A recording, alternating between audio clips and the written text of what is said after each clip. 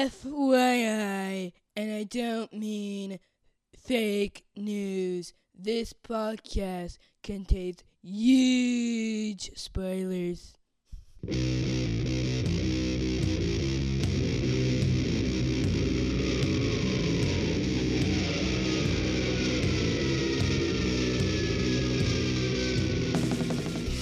Hey everybody, welcome to episode 228 of the podcast that goes snicked. I'm your host, Jason Venable, and it's a bite-sized bonus episode to finish up April 2017 for all things Wolverine, excluding the Resurrection. I'm working things out with Dan to have another special Resurrection episode to talk about some of the second issues that came out at the end of the month. But this is really just going to be like a it's the popcorn as you're watching the trailer for the other. Yeah, this is the previews for the next episode, which will focus Dan. This one's just me and just wrapping up some of the non-Resurrection stuff to end the month of April, which basically leaves us with only two things. That's Old Man Logan number 22 and Star-Lord number 6. Not a whole lot to talk about, but didn't want to get those out there and, see what we have to say, right? See what's going on. So, Old Man Logan number 22 is Past Lives, part 2 of 4, written by Jeff Lemire, art by Eric Wen, colors by Andre Mosa, letters by VC's Corey Pettit. Woohoo! Dangles on the wind somewhere. And the cover is by Andrea Sorrentino. And the cover continues our awesome theme of Sorrentino drawing Wolverine in different stages of his costume in front of a collage of old Wolverine covers. This time we have Wolverine in the golden brown, tan and brown, yellow and brown, orange and brown, whatever you decide to call it. That's what he's wearing. Interestingly enough, with no cowl. So we get Sorrentino. And I think, most of Sorrentino's Logan work has been with actual Old Man Logan with the short hair. He's drawn some flashback scenes, but mostly with the whole uniform, with the whole cowl. Now we get to really see him draw some full-on Wolverine hair. It's pretty nice. So anyway, he's standing again, kind of looking down, arms in front, claws out, crossed in an X. And we have some really cool covers in the background, all tinted green. We have lots of good solo Wolverine stuff, including, of course, they have some of the other Wolverine solo covers, like the really awesome one where he's fighting Silver Samurai. They're all back there, and again, this cover is amazing. And again, this cover is pretty much the only reason to buy this book. So let's continue into Jeff Lemire's Lame Duck story, if you want to call it that. Remember, Logan made a deal with Magic Asshat to go back to Old Man Logan land to try to rescue the Hulk baby.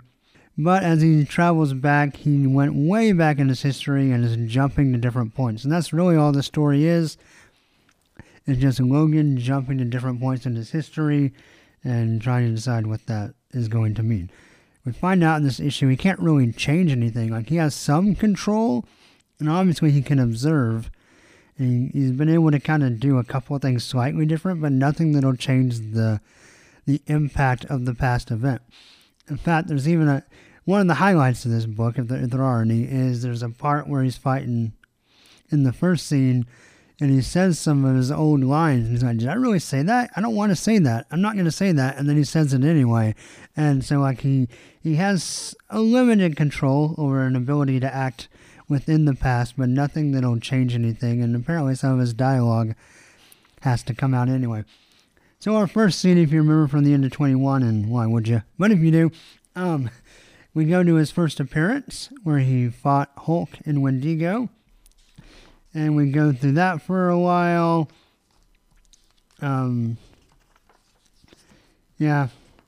we skip to Jean Grey going full Phoenix. Never go full Phoenix.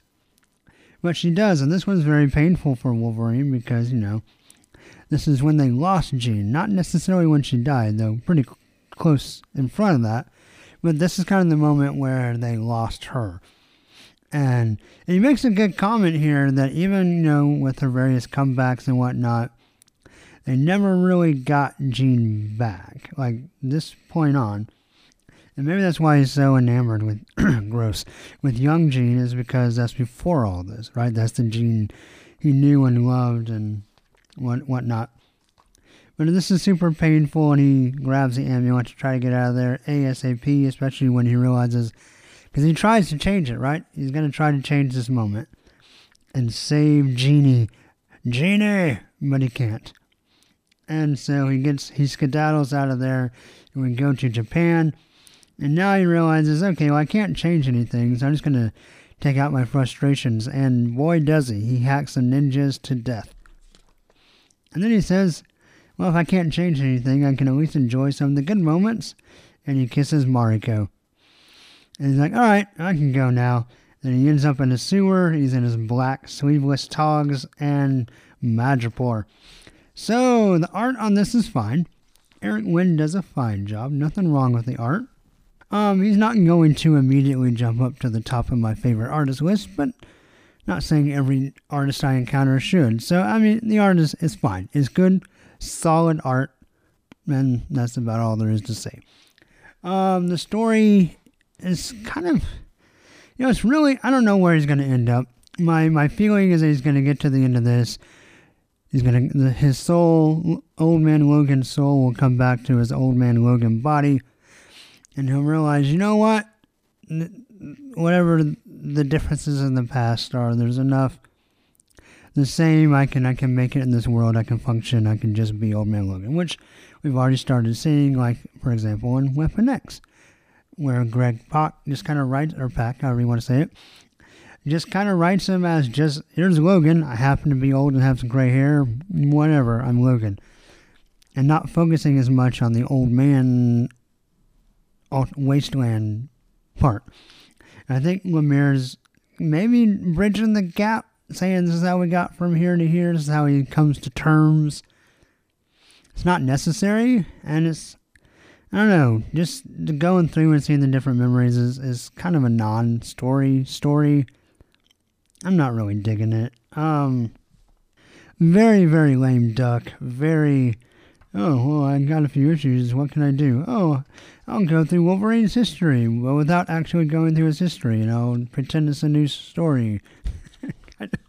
Do I sound bitter? I probably sound way more bitter than I should. I'm sorry. It's not bad, but I didn't really enjoy it. I'm going to give Old Man Logan number 22 2 out of 6 claws. Moving on to a book that makes me mad, but for a much different reason. This is Star-Lord number 6, part of the Grounded banner, I guess. The Grounded storyline for the Guardians of the Galaxy. This is written by Chip Zdarsky, penciled by Chris Anka, inks by Chris Anka and Walden Wong. Or Anka, maybe it's Anka, I don't remember. I've heard different people say different ways, and I've never heard him, so I'm not sure. Anyway, colors by Matthew Wilson, letters by VC's Corey Pettit. Is there an owl in here? And cover is also by Chris Anka. And, I just love his art, so hopefully, if this were to ever get back to him, he would understand how much I appreciate his creativity. And this cover is pretty great. It's Star-Lord in a suit standing on some grass, a grassy knoll maybe, but hopefully not shooting a president. And he's got a Star-Lord jacket hanging over his suit jacket, over his shoulder, and he's looking out at the skies, his home, right? Space, where he wants to be. It's a pretty great cover, very nicely colored. Of course a cover is covered. It couldn't be uncovered unless the staples get loose. Anyway, so Star-Lord, remember he was helping this guy with the gravity boots, and Old Man Logan has been one of his kind of sidekicks or whatever. So we start off, he has a dream, which looks a whole lot like the preview art for Star-Lord Annual #1, which comes out soon. And it's him in like an Old West planet, but it's still in space. He has the space horse and space cowboys, and I'm just assuming this is Brave Star! Strength of the bear, or however that went. Yeah, so he goes to Brave Star Land. He's going to fight Tex-Hex. But anyway, that's not particularly pertinent to this issue. He wakes up from his Brave Star nightmare, sees his suit, thinks about his friend. So this guy that he was helping, he was a senior citizen. He was doing the community service, helping him. He was an ex-villain with the gravity boots. He used to fight Daredevil. Anyway, they had a big fight around the bar with no name, and he died. And so now Star-Lord is getting ready to go to his funeral. He does. It's very nice, like touching scene. Talks to his son, who owned the bar with no name, who no longer owns it, as being shut down. And he gets a summons from Javelin, who is one of the villains at the bar with no name. An older but elegant lady, Miss Javelin. Yeah, that's not on the nose at all, right? Anyway, she's in this fancy robe, pours some martinis. He's trying to butter Star-Lord up.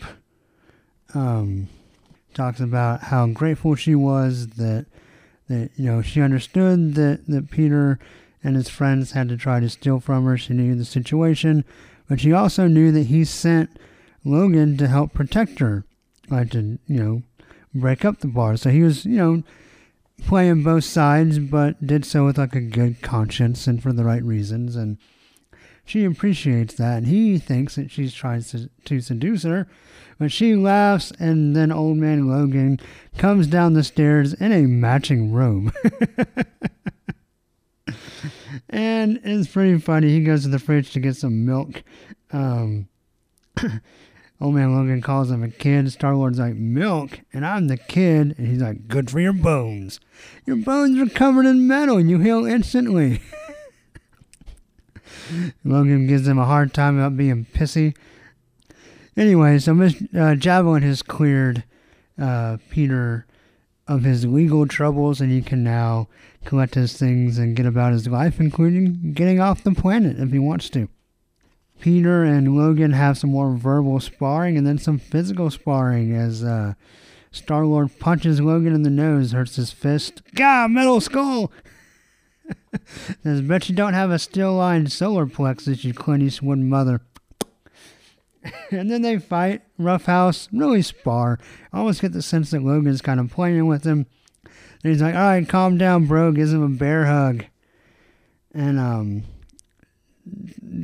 kind of talks him up, tries to encourage him. They hug it out. He's like, oh, you only fought me because you knew I needed to blow off some steam. He's like, yep. And he basically talks about his own regrets. He's like, I know you're blaming yourself for this. I can't remember Gravity Boot guy's name. But anyway, he knows that Star-Lord is blaming himself for his death. He says, you can't do that. You just got to learn from your lessons, right? All victories come with some kind of cost. Some costs are more dear than others. This one was dear to you. I get that, but, and you're not going to feel good about it. But just do the best you can to make it right and learn from it. They hung it out some more, and then while they were fighting, the robe came open, and Peter's like, And then Daredevil, as Matt Murdock, delivers the gravity stuff to the guy's son, and so they have that. Then Javelin's going to buy the bar with no name and give it a name, call it Javelin. And then Peter, Star-Lord, tries to find Rocket Raccoon. He finds him at a bar. There's some really funny lines about how this bar's a little swanky, and Rocket's like, I don't know where all the dives are. And he tries to kind of reestablish the bromance there, but Rocket wants nothing to do with it. There's a funny scene where Brand gives him the I'm watching you fingers. She tried to set him back up. So she takes Peter to Alpha Flight, gives him back his element guns, which are apparently named Clarice and Terry, and basically says, you can do whatever you want. I suggest you get away. Go back to space. Find your friends. You can tell from the conversation with Rocket, he will forgive you eventually. So, keep working on that and get out of here. That's where it ends. And, of course, this series is over, which makes me sad. Add this to the list of my favorite Marvel books coming to an end. For different reasons, right? Some, they're just changing, right? Like Power Man Iron Fist is splitting into Iron Fist and Cage, right? Which is fine. Star-Lord will just kind of wrap back up into Guardians of the Galaxy, the all-new Guardians of the Galaxy. Spider-Woman will show up in Defenders, which I guess that's fine, but why she can't have both books, I'm not sure. I guess because we have to have Jean Grey instead. Yeah. Let's see. What else? What else was I mad about? I don't know. I don't remember. But anyway. Oh, Nova. I know Sam will be on the Champions, and I think Rich is, my guess, going to show up in Guardians. That's what I have a feeling is going to happen. So look for that. I don't think this is like a big, let's really roll the dice here, really living on the edge. I think it's a fairly safe bet, but I haven't seen it official, so I'm still guessing, technically, quote-unquote guessing, that that's where he'll end up. So anyway, yeah, I'll be sad to see this book go. Really enjoyed the art, as always. Fantastic. This was a great story.